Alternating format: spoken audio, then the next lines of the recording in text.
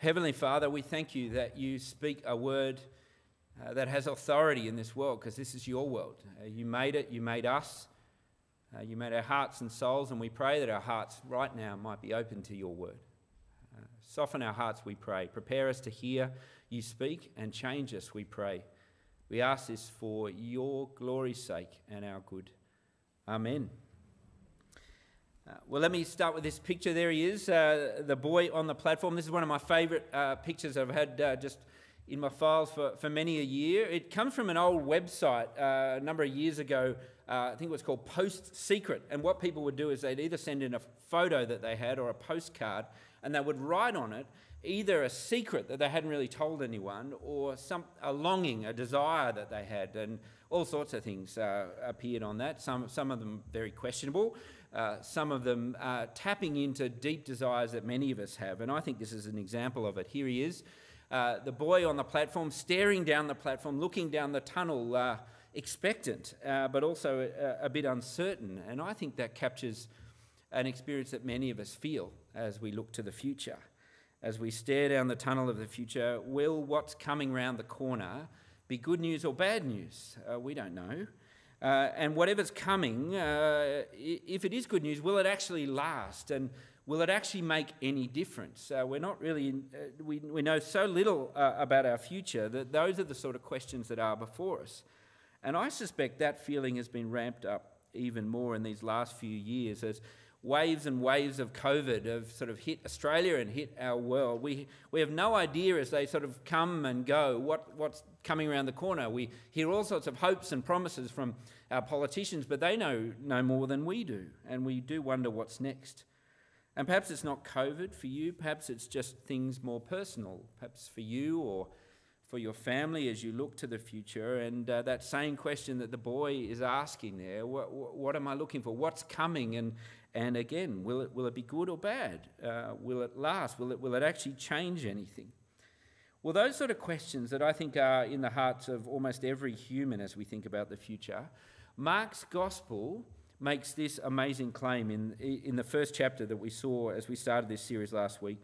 It makes the claim that the decisive moment of all history, that all history has been waiting for, has actually arrived. That there's no more waiting. If you've got the passage open there, if you look at Mark 1 verse 14 and 15, as Jesus steps onto the scene of human history, that's the claim he makes. The time is fulfilled, he says. It's full. There's no more waiting. The hourglass is run through. This is the moment. And what's the moment? Well, it's the moment our King has come. God's King has come, Jesus. And yes, as you see there in verse 14, and it was also in the very first verse of Mark's Gospel, it's good news. We don't have to wonder whether it's good news or bad news. It's good news. In fact, it's God's good news for a waiting world. And as to whether it will last, read on in the Gospel, and we're told that this King that has arrived hasn't just arrived for a moment, he will be King forever. And as to the difference he will make, well, as we go through Mark's Gospel, we're going to see that he makes all the difference in the world. And so really, as we start Mark's Gospel together, what we're going to see is that this is a gospel written to give you surety about that future and about this King. It's to give you surety that the King's arrival is actually good news for you. And it's to give you surety that he actually has the authority to bring change that will last. And I reckon for all of us, that is a huge relief. Because we live in a world, and Sydney, Australia is no different to this, where we're used to false promises about the future, false promises about change coming that never come through. Our politicians are masters at it, and they're just us really in the mirror, so they're no different to us. But you watch in the coming months, I think we're a few months away from a federal election, it will be a season full of promise, but not necessarily a season full of substance to those promises. And that's not just true for the politicians, that's true even in our own hearts. Perhaps many of us in recent weeks, as the new year started, have made vows to change. This year is going to be like this year I'll do that or that. And well, it's hard to make it last, isn't it? Well, Mark's Gospel declares again that the King has come and that he has authority, real authority, to bring change that will last, to deliver on his promises. So what I want you to do with me is, it's well worth having that passage open in front of you, and we're going to look at Mark 1, and we're really going to see two things. We're going to see how this king exercises this authority, and then we're going to see the difference that authority actually makes. So let's look at each of those in turn. Firstly, consider this. Consider how King Jesus exerts his power or his authority in this world. And with that in mind, just think for a second about how the rulers of this world, the powerful, the elite, exert their authority. I mean, think about Australia. I guess my impression of the movers and shakers, the government of our world and the opposition and stuff, is that the way power is exerted in Australia is endless power plays and factional fights and leaking and you name it. That's how we exert power. And then if you look across the pond to somewhere like the UK, Boris Johnson under constant fire at the moment for what they're calling Partygate, a seemingly endless parade of parties and birthday parties at the Prime Minister's house. And here is a man who, or at least the accusation is, he has the power to be above the rules that he makes. And then you get someone like Vladimir Putin, and again the allegation at the moment that the way he wants to exert power is to have more of it, to have more control, to expand. Our world is full of rulers like that. But in the midst of this, God has installed his king, Jesus, our king, and his rule is incredibly different to this. In fact, if you jump forward in Mark's gospel to chapter 10, you've got this amazing interaction between Jesus and his disciples where they're starting to see real momentum in what Jesus is doing, and they're starting to think, you know what, we might be quite famous here and quite powerful. And so there's almost this sort of interaction amongst the disciples about who might be the most important in this setup. And in the midst of that, we're told in Mark 10, verse 42, Jesus called them together and he said, "You know that those who are regarded as rulers of the Gentiles lord it over them, and the high officials exercise authority over them." And then jump down to verse 45 of Mark 10, and here's how he's going to rule. "For even the Son of Man," that is Jesus, "did not come to be served, but to serve and to give his life as a ransom for many." Here is a king unlike we experience in this world when we see human power at work. Human power is all about lording it over others and keeping control. Here is a king, and we'll see this in the coming weeks, who's actually come to serve, not be served.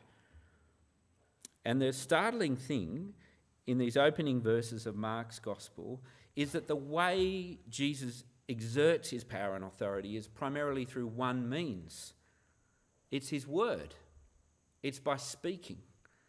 And again, I think as we sort of see that in these opening verses, that should concern us. Because again, we're used to powerful rulers and kings and prime ministers speaking lots. We're used to half-truths. We're used to spin. We're used to all of this. So someone who says that they're going to exert power by speaking, that worries us. And indeed, in the time of Jesus, the religious elite who held power were like that too. They spoke lots, but without any real authority. And yet King Jesus is different. Have a look. Have a look at verse 21. The scene there is the synagogue, and the synagogue is really what we model our church on. That's what church is like. It's the gathering place of God's people to hear God's word taught. And what's brilliant about the synagogue, you'll probably appreciate this, is that it wasn't really a place for clergy, for reverends and things like that. It was actually a lay assembly. They'd sort of kept the clergy out of it. That's generally where things go best, but they kept the clergy out of it. And basically any able man who knew the scriptures could be called upon to teach in the synagogue. And that's why Jesus is teaching here in this scene. And have a look as he starts to teach, verse 21, the impact of his word is immediate. We're told there the people were amazed at his teaching because he taught them as one who had authority, not as the teachers of the law. You know, the usual practice of somebody who stood up in the synagogue to teach is that they'd cite other sources, what other rabbis were saying or the like, but not with Jesus. He doesn't cite any other authority. This is his word. He is the source of the authority. It's like you get in some of the other Gospels. The Sermon on the Mount in Matthew's Gospel is a great example. Jesus will say again and again in that sermon, "You've heard it said, but I tell you." He is the authority. It's a word with authority. When he speaks his word, he speaks a word of command, a word to be heard and heeded. And as we've seen as we've gone through Mark's Gospel already, it's a word with a very specific content. You remember it as he began to preach in Mark 1 verse 15. Here's the content, here's the gospel. The king is here. Repent, in other words, surrender. Believe, in other words, trust. Follow. That's the content of his preaching.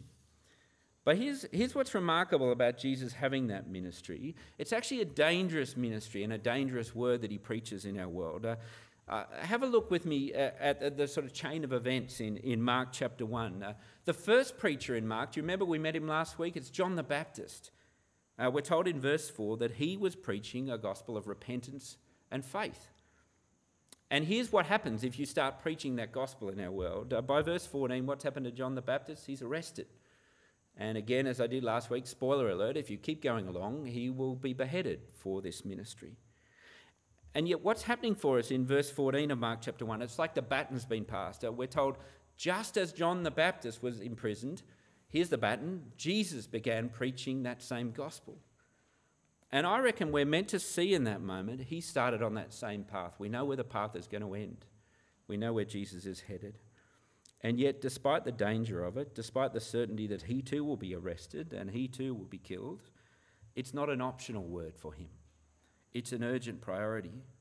We'll see more of this in a moment, but if you jump forward in our passage to verse 37, you've got this scene where there's this huge need all around Jesus, all these people who are needing healing and are broken. And Jesus' response, verse 38, let's go somewhere else so that I can preach, because that's why I've come. It's striking, isn't it?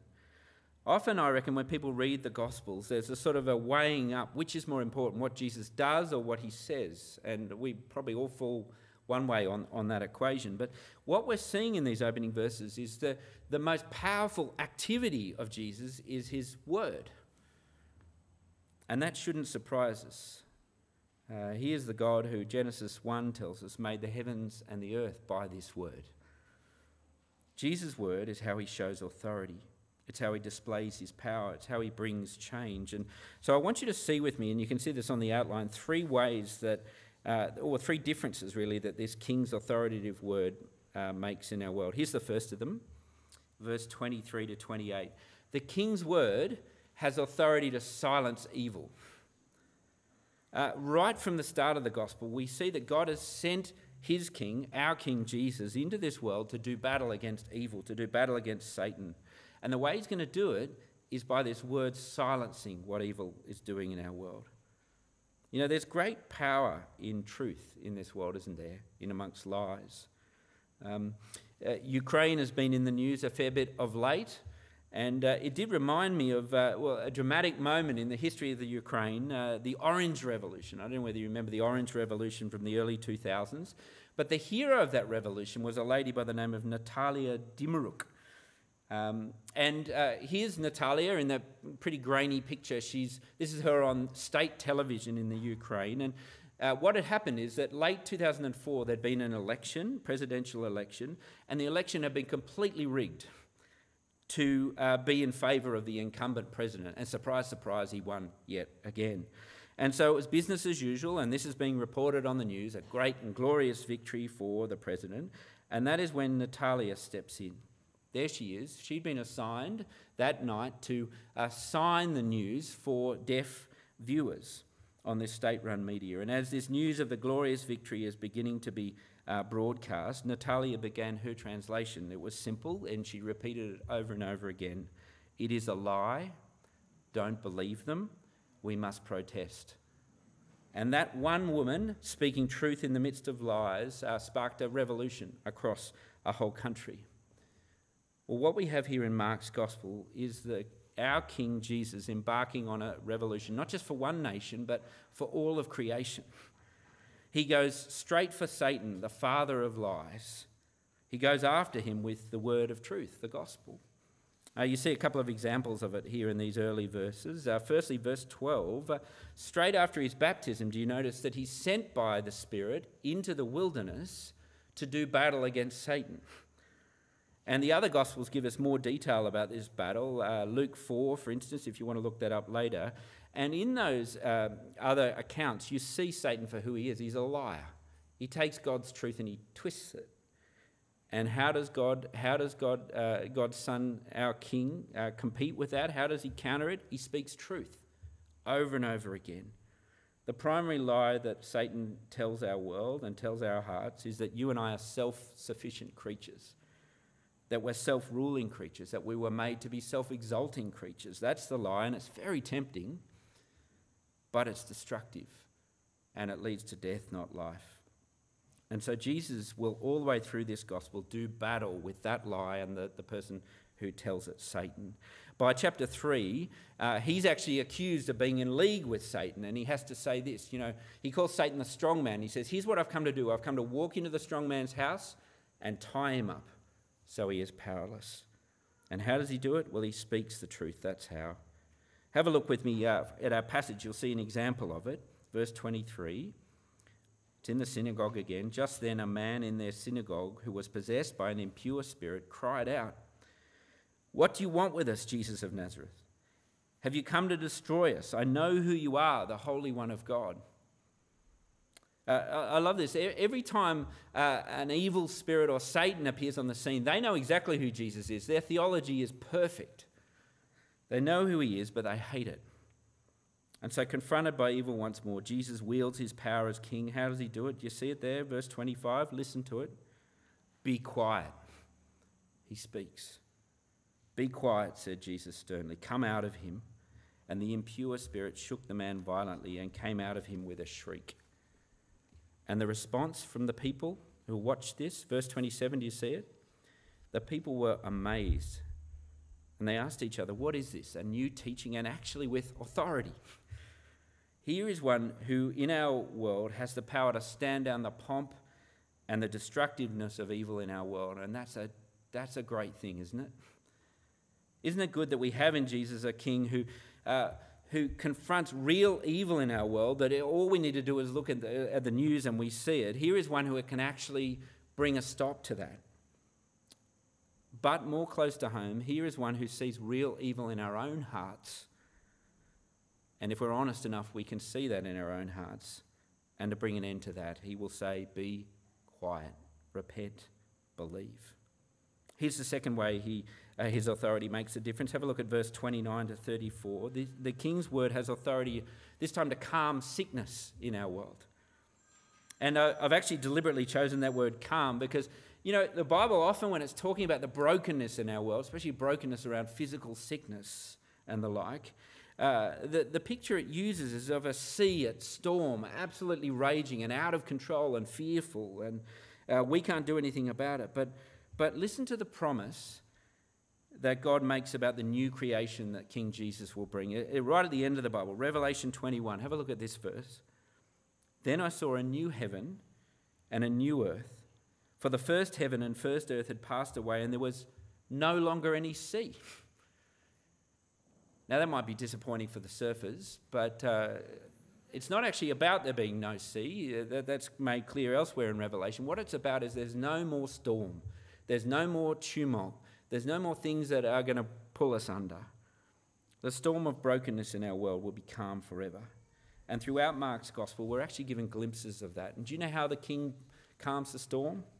He speaks. Here's a whistle-stop tour of some of the things that we'll see. Chapter 1, verse 41 in Mark's gospel, Jesus meets a leper and he simply says to him, "Be clean." Chapter 2, verse 11, he meets a paralytic and he says, "Get up and walk." Chapter 4, verse 39, literally to a storm, he will say, "Quiet." Chapter 5, verse 41, perhaps the most moving scene in all of Mark's gospel, he will say to a little girl lying dead in her bed, "Little girl, wake up."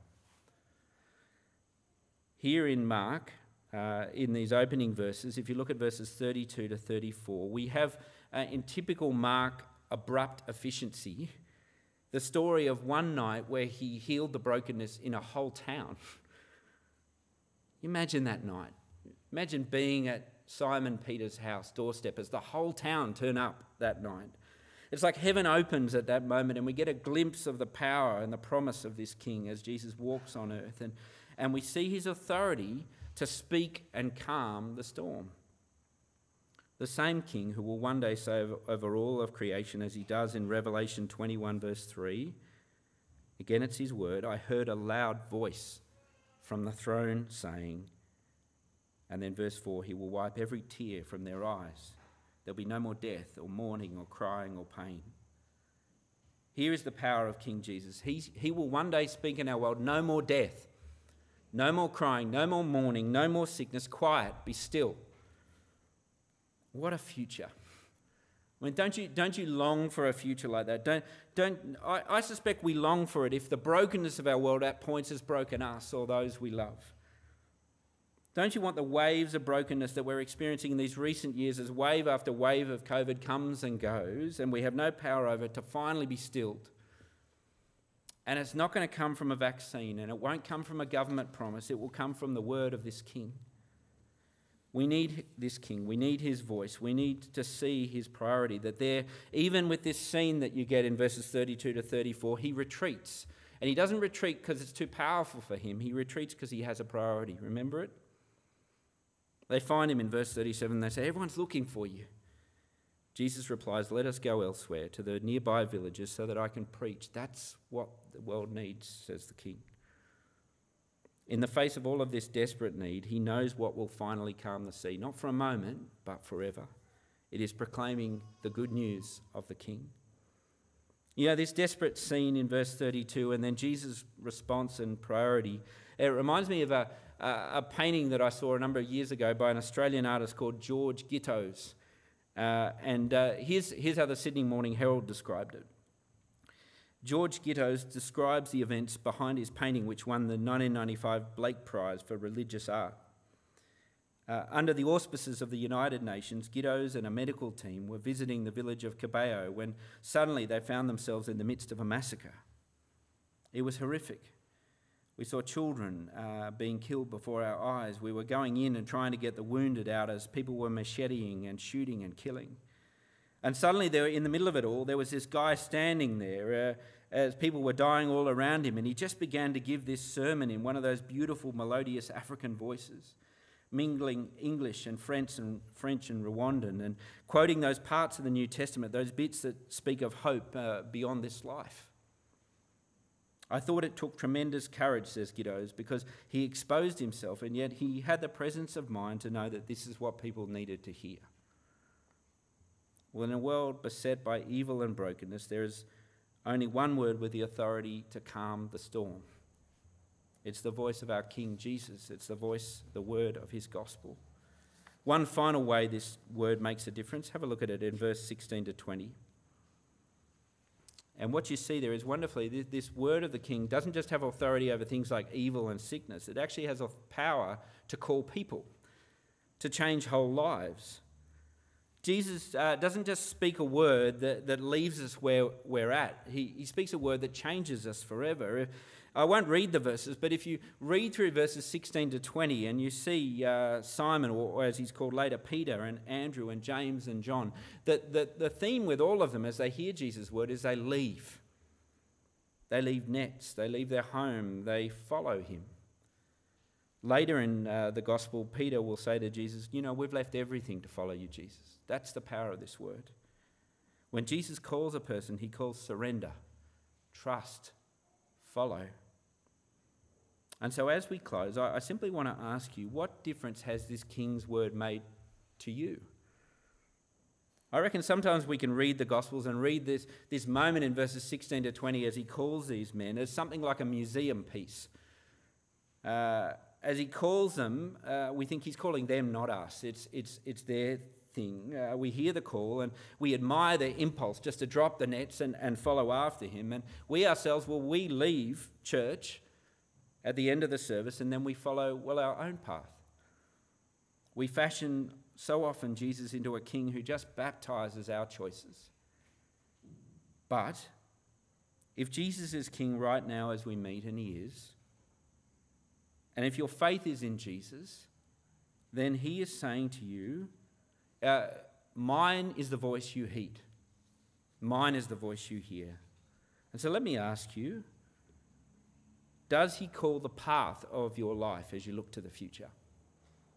Or is that still your remit to call the tune on the future?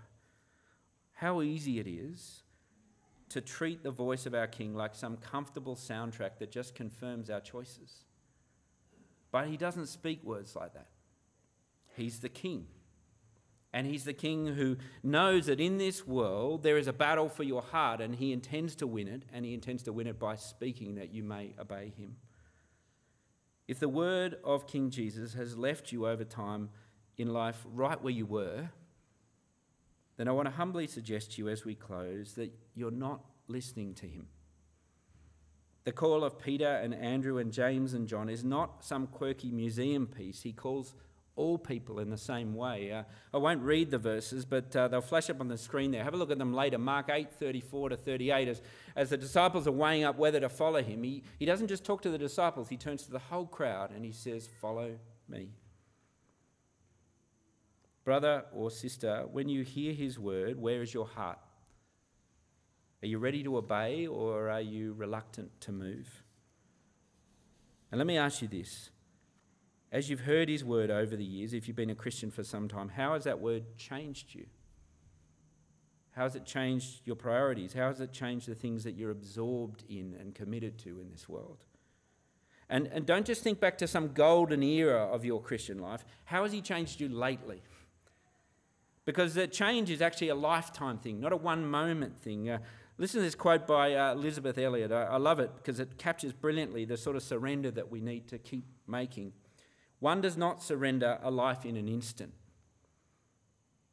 That which is lifelong, which is following Jesus, can only be surrendered in a lifetime. So if his word has left you largely unchanged, then again I put it to you that you're not listening. He calls surrender. He calls follow.